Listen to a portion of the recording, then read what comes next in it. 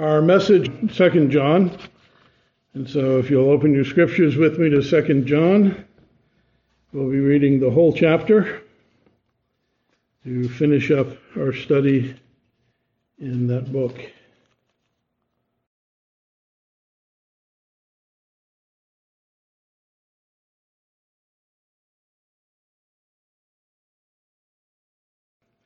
We'll read the whole chapter, the whole book, but we'll be looking at verses primarily 7 through 11 today.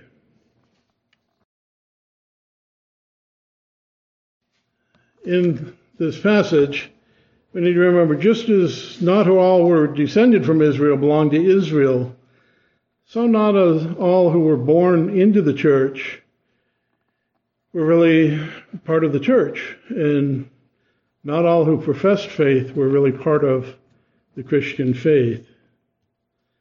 And so now he's shifting his focus from the some who are following the way to the many deceivers who are going out and making trouble within the church and within the world. It's a very sad and heartbreaking shift, but for John it's a very critical thing to remind and warn the people of God about. We usually like to think of John as the apostle of love, but in his love for God and love for God's people, he wants to protect them and warn them from the disaster that's standing on the doorstep, potentially to harm them. So we'll come to the second part of this book today. But first, let us read the whole thing. The elder to the elect lady and her children, whom I love in truth, and not only I, but also all who know the truth, because of the truth that abides in us and will be with us forever. Grace and mercy and peace will be with us from God the Father and from Jesus Christ, the Father's Son, in truth and love. I rejoice greatly to find some of your children walking in the truth, just as we were commanded by the Father. And now I ask you, dear lady, not as though I were writing you a new commandment, but the one we have had from the beginning, that we love one another. And this is love, that we walk according to his commandments. And this is a commandment, just as you have heard from the beginning, so that you should walk in it. For many deceivers have gone out into the world, those who do not confess the coming of Jesus Christ in the flesh. Such was one as the deceiver and the Antichrist. Watch yourselves, so that you may not lose what you have worked for, but many may win a full reward. Everyone who goes on ahead and does not abide in the teaching of Christ does not have God. Whoever abides in the teaching has both the Father and the Son. If anyone comes to you and does not bring this teaching, do not receive him into your house or give him any greeting. For whoever greets him takes part in his wicked works.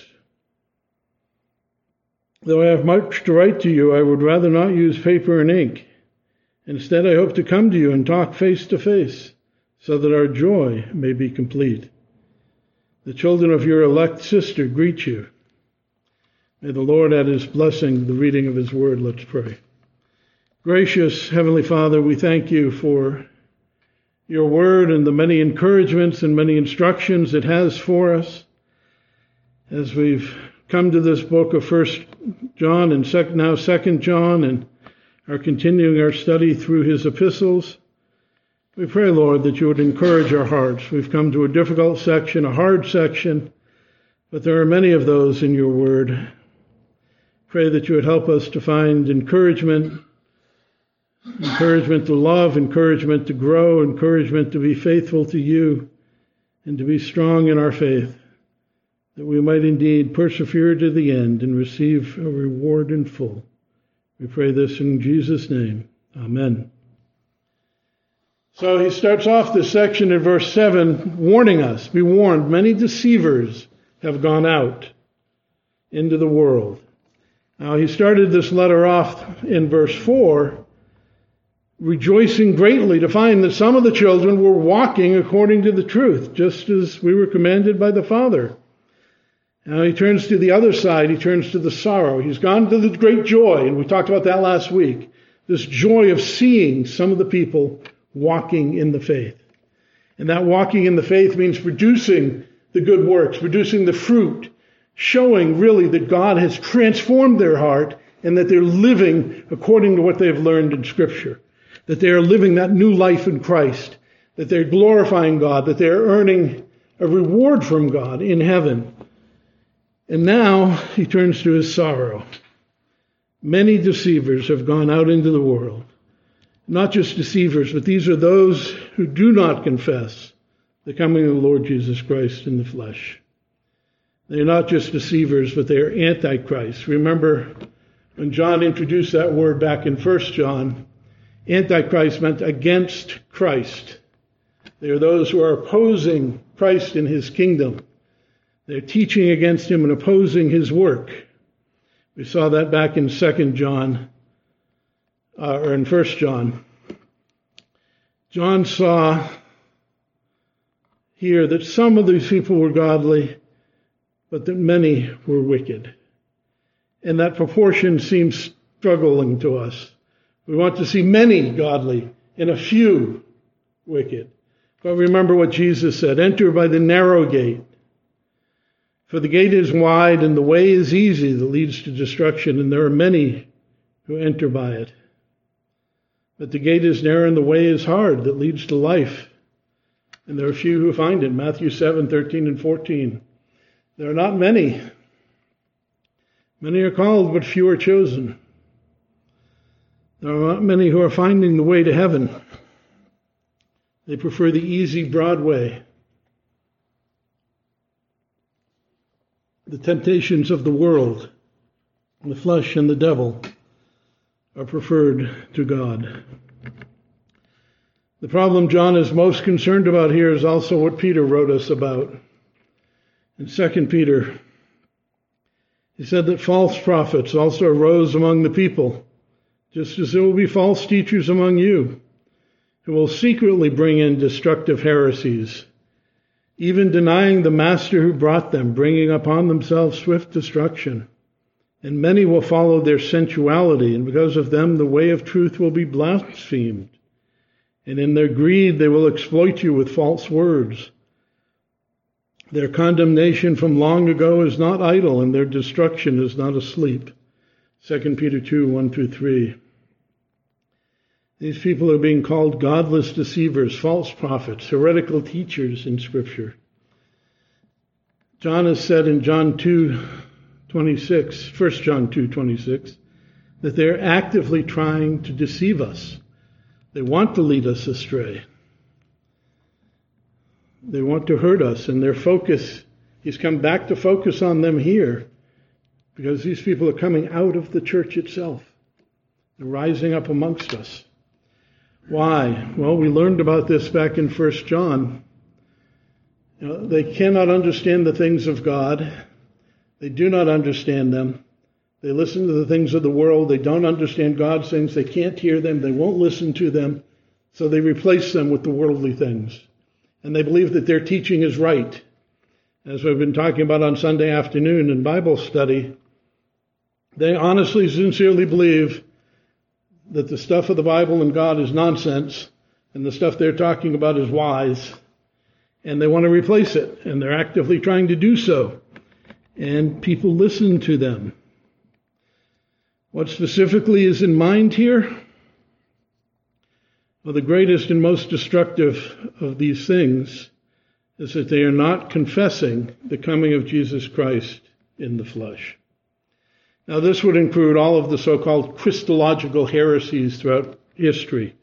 Any denying that Jesus was the promised Messiah, any denying that he was truly a man, any denying that he was truly and fully God, any denying that he had these two distinct natures in one person.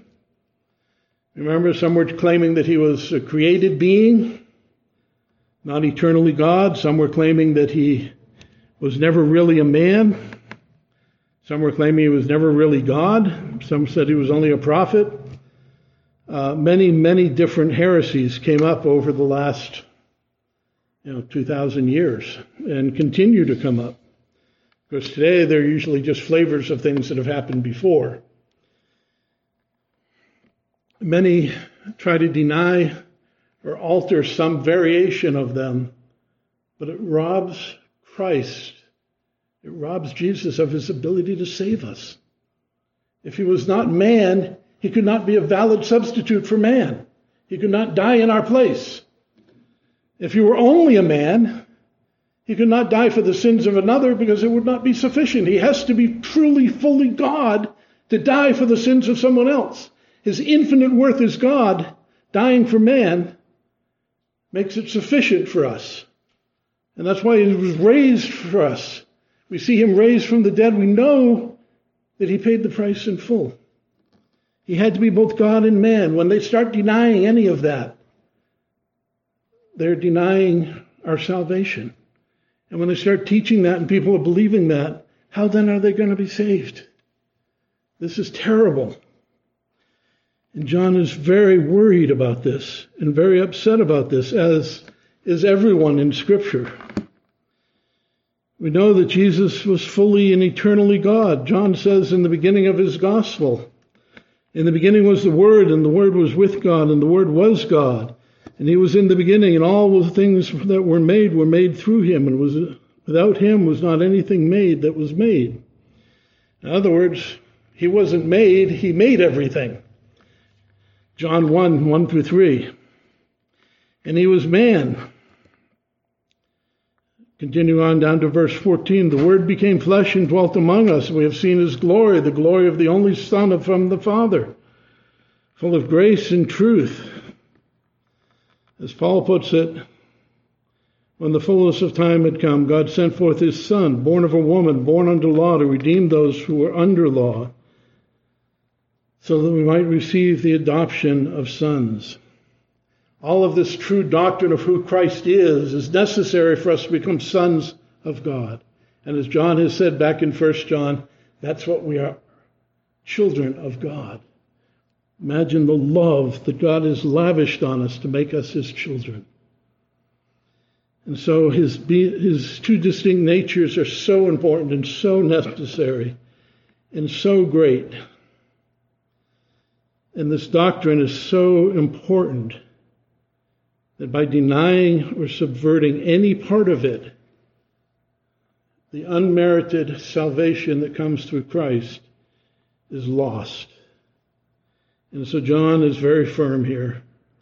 His language to some seems a bit harsh, but we need to really consider carefully what he has said. And we need to consider what is included, of course, and what is excluded, because sometimes people go too far, right?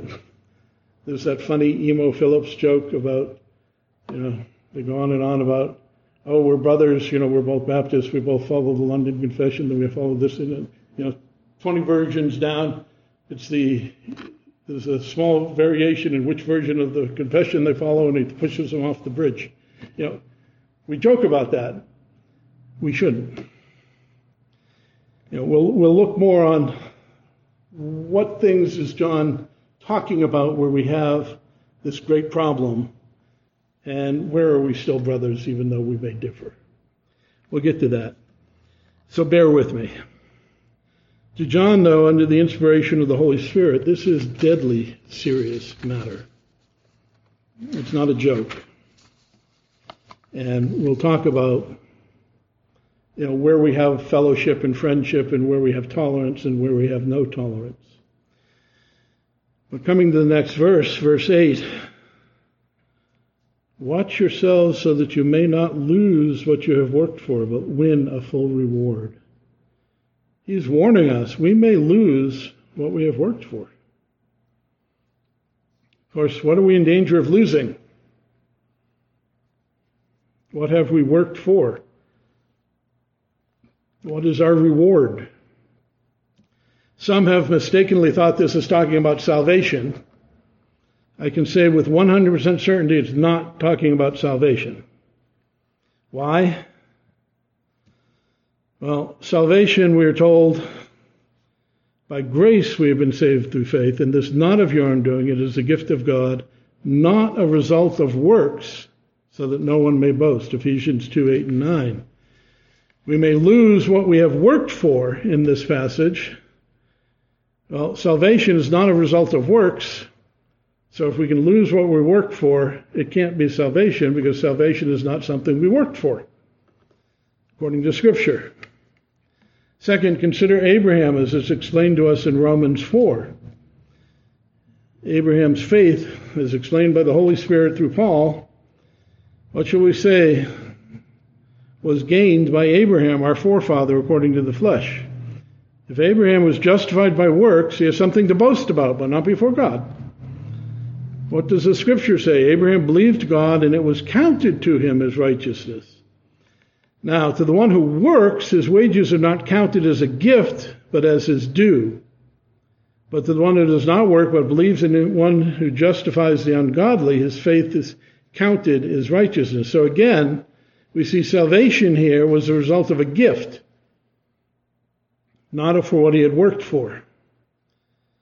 And so John is saying we're losing what we have worked for. Salvation is not something we have worked for. It is a gift, a free gift of God, unmerited. So we're not talking about losing our salvation. What are we losing? What is this reward that he is talking about we can lose here?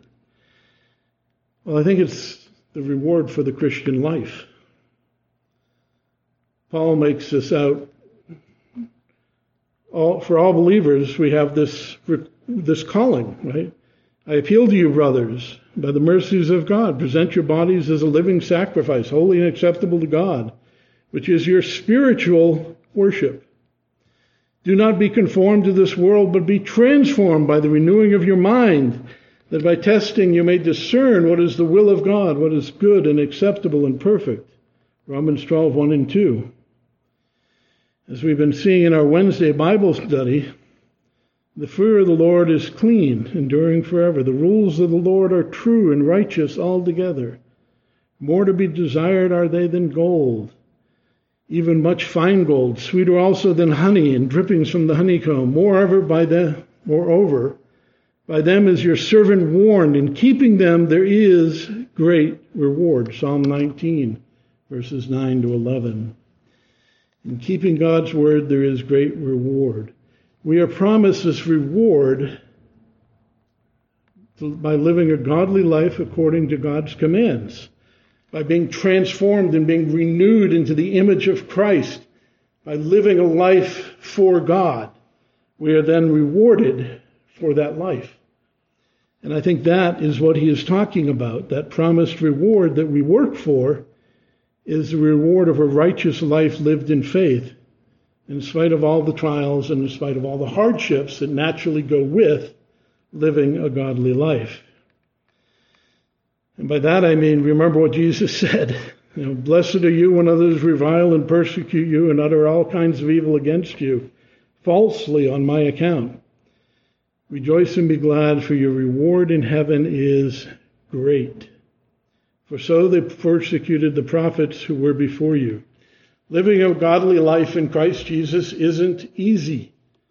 In fact, Paul says, indeed, all who want to live a godly life in Christ Jesus will be persecuted, 2 Timothy 3:12. That's why Jesus warns us not to store up treasure for ourselves in earth, where moth and rust destroy and thieves break in and steal, but store up treasure in heaven, where moth and rust do not destroy and where thieves do not break in and steal.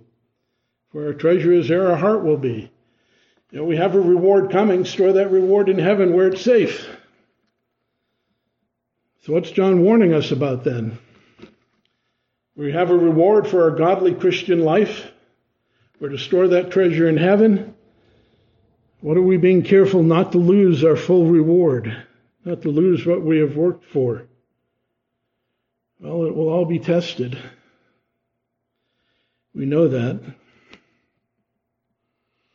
Paul says, according to the grace of God given to me, like a skillful master builder, I laid a foundation.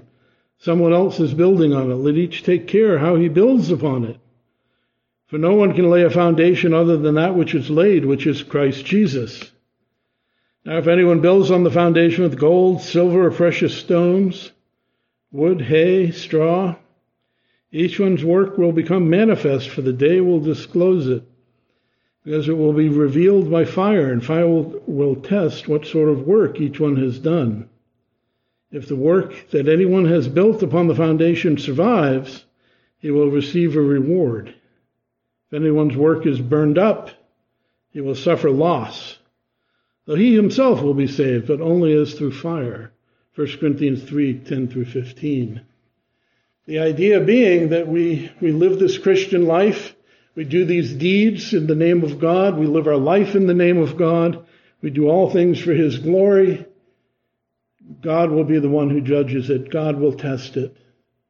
And it may be burned up and destroyed. And we may escape as if through fire. In other words, with nothing but left if we fail that test. But how does that relate to our passage? Well, we'll get to that in a few minutes. Another point I want you to consider is, remember the parable of the talents in Matthew 25. It's concerning the kingdom of heaven. It'd be like a man going on a journey who calls his servants and entrusts his property to them. To one he gives 5 talents of money, to another 2 talents, to another 1 talent, each according to his ability. Then he went on his journey. The man who received 5 talents at once went and put his money to work and gained 5 more. A few verses later, the man returns. After a long time, verse 19, the master of the servants came back and settled accounts with them. The one who received 5 talents came forward, bringing 5 talents more. He says, Master, you delivered to me 5 talents, and I've made 5 more. His master said to him, Well done, good and faithful servant. You've been faithful over a little, I will set you over much. Enter into the joy of your master. So his reward is, he will be put over much, given much responsibility. And enter into the joy of his master. That's talking about the kingdom of heaven, it says in the parable. So that's his reward. He received a full reward. Well, John says we want to be careful lest we don't receive a full reward. Why would he not receive a full reward? Well, he didn't earn as much. He lost some. How would he lose some? Well, behaving foolishly, or behaving sinfully, or giving it to the enemy, in the context of this verse, or this passage here in 2 John. Helping the enemy with the money of God would be a bad thing, and he might not get any reward. He would lose it. We don't want to squander. We don't want to hurt. We don't want to, we're furthering the kingdom of God. We don't want to be hindering the kingdom of God with our action, with our life. And that's the warning here of John. Whenever we really waver in the truth of God's word I'm talking about, whenever we aid or those who oppose God or oppose God's truth, the comforts we have in Christ, the good our souls have stored up in heaven, the rewards we've earned, we're really casting them aside. We're destroying them. Right? Think of the talents, right? The talents we have piled up, we're ruining them. We're giving them away to the enemy. We're not using them for God. So there's a great danger to our reward. And the great danger John is focusing on in this passage today is the danger posed by these false prophets, these false teachers. And we see more about them in verses 9 and following, the danger they pose. Everyone who has left Christ behind are not just godless, they're dangerous. A teacher without the biblical doctrine of Jesus is godless. Now notice I said a teacher. Sometimes the modern church is tempted to think God's warning is exaggerated, but really it isn't. He's very firm in stating this. They've run ahead, and the idea carried here in the text, run ahead too far. They've passed beyond. They're no longer abiding in the doctrines of Jesus Christ. And he says when they do that, they no longer have God. And it's quite clear why, because the doctrines of Christ are the gospel, their salvation. When you don't have that, you don't have God. Without Christ, no one comes to the Father.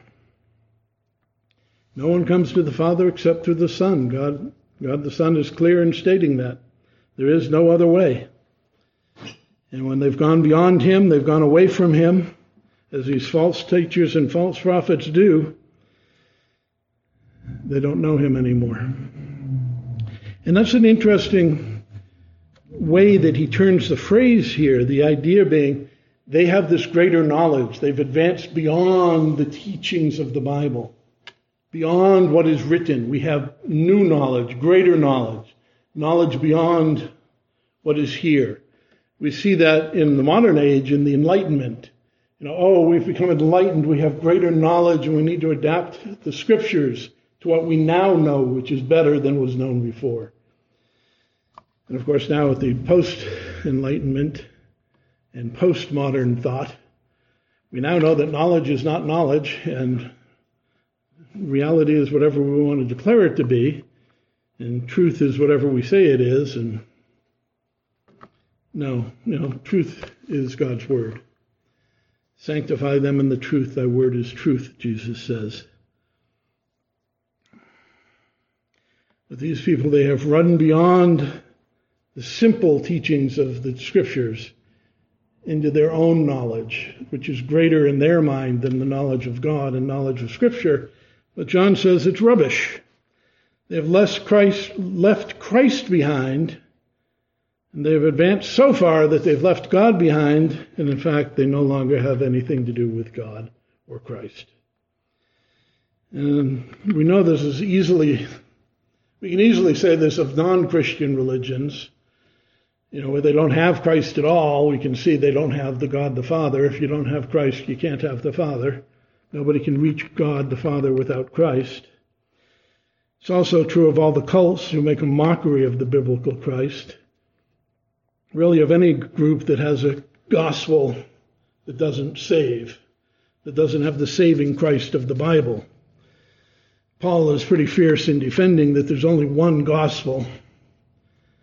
And when he writes the Galatians about that, he says, I'm astonished that you are so quickly deserting him who called you in grace into the grace of Christ and are turning to a different gospel. Not that there is another gospel, but there are some who trouble you and want to distort the gospel of Christ. But if even we or an angel from heaven will preach to you a gospel contrary to the one we preach to you, let him be accursed. As we have said before and now say again, if anyone is preaching to you a gospel contrary to the one you received, let him be accursed. Why? Because it can't save you. There is one gospel that takes you to God, and that is the gospel of Christ Jesus, that he came in the flesh, that he is eternal God, the Son, that he came in the flesh as a man, that he takes your sins on the cross, and that being God in the flesh, the God-man, he was able to pay for your sins in the full by dying for your sins. And without that gospel, there is no salvation. And if they don't have that Christ and that gospel, they don't have God. And in fact, they're an enemy of God by preaching any other way and deceiving people into thinking they can be saved without that. And they hinder the gospel of Christ, and they hinder the kingdom of God. Note that he says at the end of verse 9, here in 2 John, that the opposite is also true, though. Those who have that true gospel, the full biblical doctrine of Christ, they have the Father, they have the Son, they are our brothers, and we must love them. We can't reject them because they come from a different school, a different background, a different denomination, a different nation, a different race, a different whatever. Too often that gets done in the world. It's not acceptable before God. If we do not love our brother, then we do not know God. He's already assured us of that in 1 John. But those who do not have that God, they are not our brother, they are not our friend, they are not our helper. And that's what he's driving us to here. That if they have run beyond the doctrines of God, they've left Christ behind, they've left God behind, they are false prophets, they are false teachers, they are godless. Verse 10, we must not aid them. They are at war against God. We do not want to help them fighting against God. If these religious workers who are coming to you do not bring the true gospel, the true doctrine of Christ, then you cannot receive them. Do not even give them a greeting, he says. I mean, that's pretty strong. Do not assist them in their work, because their work is against God. It deceives the people. Remember in 1 John chapter 2:26, he said they are trying to deceive you. This isn't something that it's accidental where they're confused and they're just misleading you unintentionally. They're actively deceiving people. It's not an accident, it's malicious. Jude says it is they who cause divisions, worldly people, devoid of the Spirit in Jude verse 19. It's not God's people who are to be blamed for the division, but it is those who hate God, who are teaching against Him, against His truth. It is they who are making the division. We are simply acknowledging that they aren't belonging to God, and what they are teaching is hurting the cause of Christ and hurting God's people. And it's God's people who are often blamed, but it is not their fault.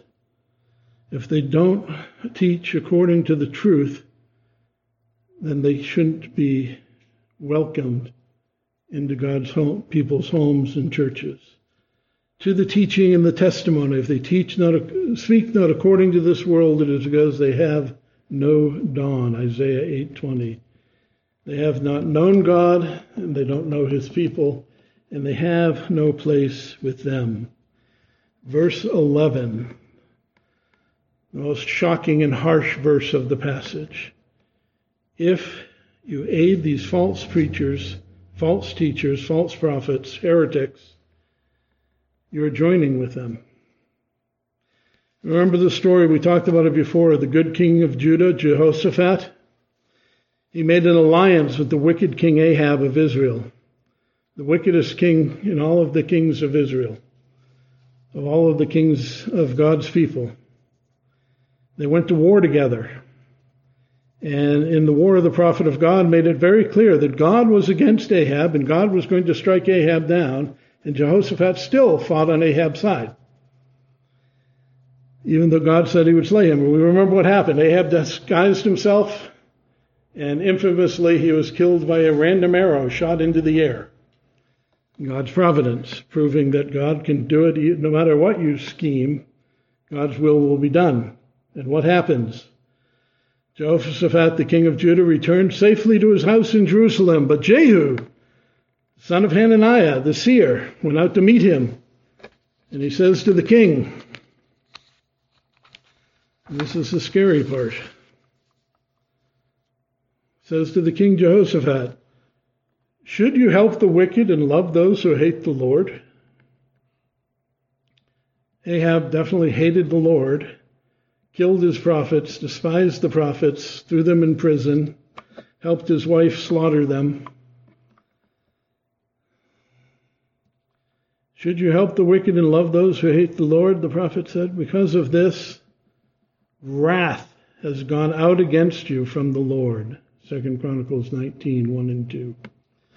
Jehoshaphat seemed to think making an alliance with his neighbor Israel was wise. God saw his helping apostate Israel, God's religious enemy, as a serious offense. He saw it as treason, treachery, apostasy. And God's wrath was kindled against Jehoshaphat, who was a good king otherwise. Remember what Jesus said about prophets. Whoever receives you receives me. Whoever receives me receives him who sent me. The one who receives a prophet because he is a prophet will receive a prophet's reward. The one who receives a righteous person because he is a righteous person will receive a righteous person's reward. Matthew 10:40 and 41. Well, point blank, this is John's warning. In the very same way, if you receive or aid these unbelieving, deceitful, godless, heretical teachers who are enemies of God and hindering his kingdom, you'll share in their reward. That's what John is warning us. Don't do it. Don't risk what you have worked for. Don't lose your reward. At this point, we need to come back to the issue of what is included and what is excluded in this. Because a lot of times people split and split and split and split and split until there's only one person left. And we're all a church of one. I say that laughing, but it makes me weep, actually. These religious leaders and religious activities are what's in mind. First of all, it's not talking about secular activities. You remember talking about immorality. Paul said, I wrote you in my letter not to associate with sexually immoral people. Not at all meaning the sexually immoral of this world, or the greedy, or swindlers, or idolaters, since then you would need to go out of the world. But now I am writing you not to associate with anyone who bears the name of brother if he is guilty of sexual immorality, or greed, or idolatry, or reviler, a drunkard, or swindler. Do not even eat with such a one. For what have I to do with judging outsiders? Is it not those inside the church whom you are to judge? God judges those outside. Purge the evil from among you. 1 Corinthians 5, 9 through 13.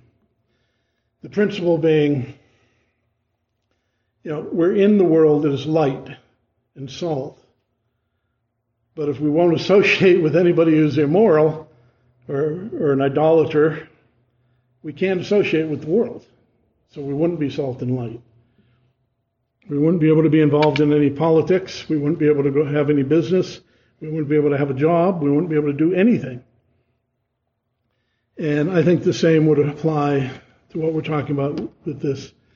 We're not excluding the world. What he's talking about is those who are in the church, teaching in the church, teaching to the church. And so it's religious activity, particularly religious activity involving Christianity and the gospel. The church, missions, prayer meetings, conferences, all of those kinds of things. The church needs to insist that people be sound. We get into trouble sometimes, and because we are co-belligerents in things like abortion, that we hook up with people who condemn us as heretics and condemn the gospel as sin, and have in the past actually killed Christians and still are around the world like the Catholic Church, but we are co-belligerents because of our opposition for things like abortion. We need to be very careful not to join religiously with such a group and finance the Roman Catholic Church for abortion when we'd be joining hands then with people who are literally enemies of God, who are killing Christian pastors in other countries. So religious activities, particularly teachers, need to be sound in their fundamental beliefs concerning the coming of Jesus Christ in the flesh, is what John references, the gospel, primarily the gospel, and the things affecting the gospel. And we had the fundamentalist modernist controversy where there were things attacked that, if you believe any of those things the modernists were saying, you couldn't really claim to be a Christian. the inspiration of the Bible, the atonement of Christ, his miracles, his birth. You are denying the basics. Those kinds of things are what's in mind. If you don't believe them, then how can you believe the gospel? So as a general rule, on those fundamental things, we can't be tolerant with these people because they're teaching against the gospel. In other areas where it's not really corrupting the gospel, there's room for tolerance and patience. Remember Paul, well, he had very little tolerance with the meat sacrifice to idols teachers, telling them to be quiet and stop teaching that stuff. He had a lot of patience with them. He wasn't kicking them out of the church. He wasn't pronouncing anathemas on them. He was telling them, stop teaching, you're wrong. There was tolerance in that because it wasn't a gospel kind of issue. And so in those things where it's not that gospel-centered, it's not leading people to a false gospel, there's tolerance. In other things, we've heard of churches splitting over colors of which hymn book, which color the carpet to have, and nonsense like that. Stop. Right? That's nonsense. It's tough for people to draw the distinctions between where we can be telling somebody to stop teaching and be patient with them and where there's an anathema because there's a heresy and they can't be allowed to propagate it all, that teaching. We'll be looking at that again next week because we'll do 3 John, where the opposite problem is occurring, where people are being put out of the church who are good and sound, but it's more of a power struggle and personality struggle. The problem here is the tolerance, which is a byword of our day, can lead to people helping those who are rebelling against our God, our King, and can have us unintentionally and unwittingly sharing in the rebellion and sharing in the reward for rebelling against God. And we don't want that. We can lose our reward, John says. And we should be very cautious and very careful. And the church should take the lead, the elders and pastors, in making sure and helping people to make sure that we're being careful to serve God wholly and fully with all of our hearts and rightly. So let us pray. Gracious Heavenly Father, we thank you, Lord, that we have the instructions that help us to balance the call to love our brother as ourselves, to also love you with all of our heart, with all of our strength, with all of our soul, and the reminders to be careful not to love those who hate you and not to help those who are waging war against you, so that we can have balance and have understanding and have wisdom to try to discern what path we should take in our life, that we have enough information in your word to help us make these wise decisions in these areas. Pray that you would give us grace in that we can join together in brotherly love with our brothers and sisters around the world and not need to fear helping the enemy to overthrow your kingdom. So we pray for grace and wisdom and the advancement of your kingdom. We ask these things in Christ's name. Amen.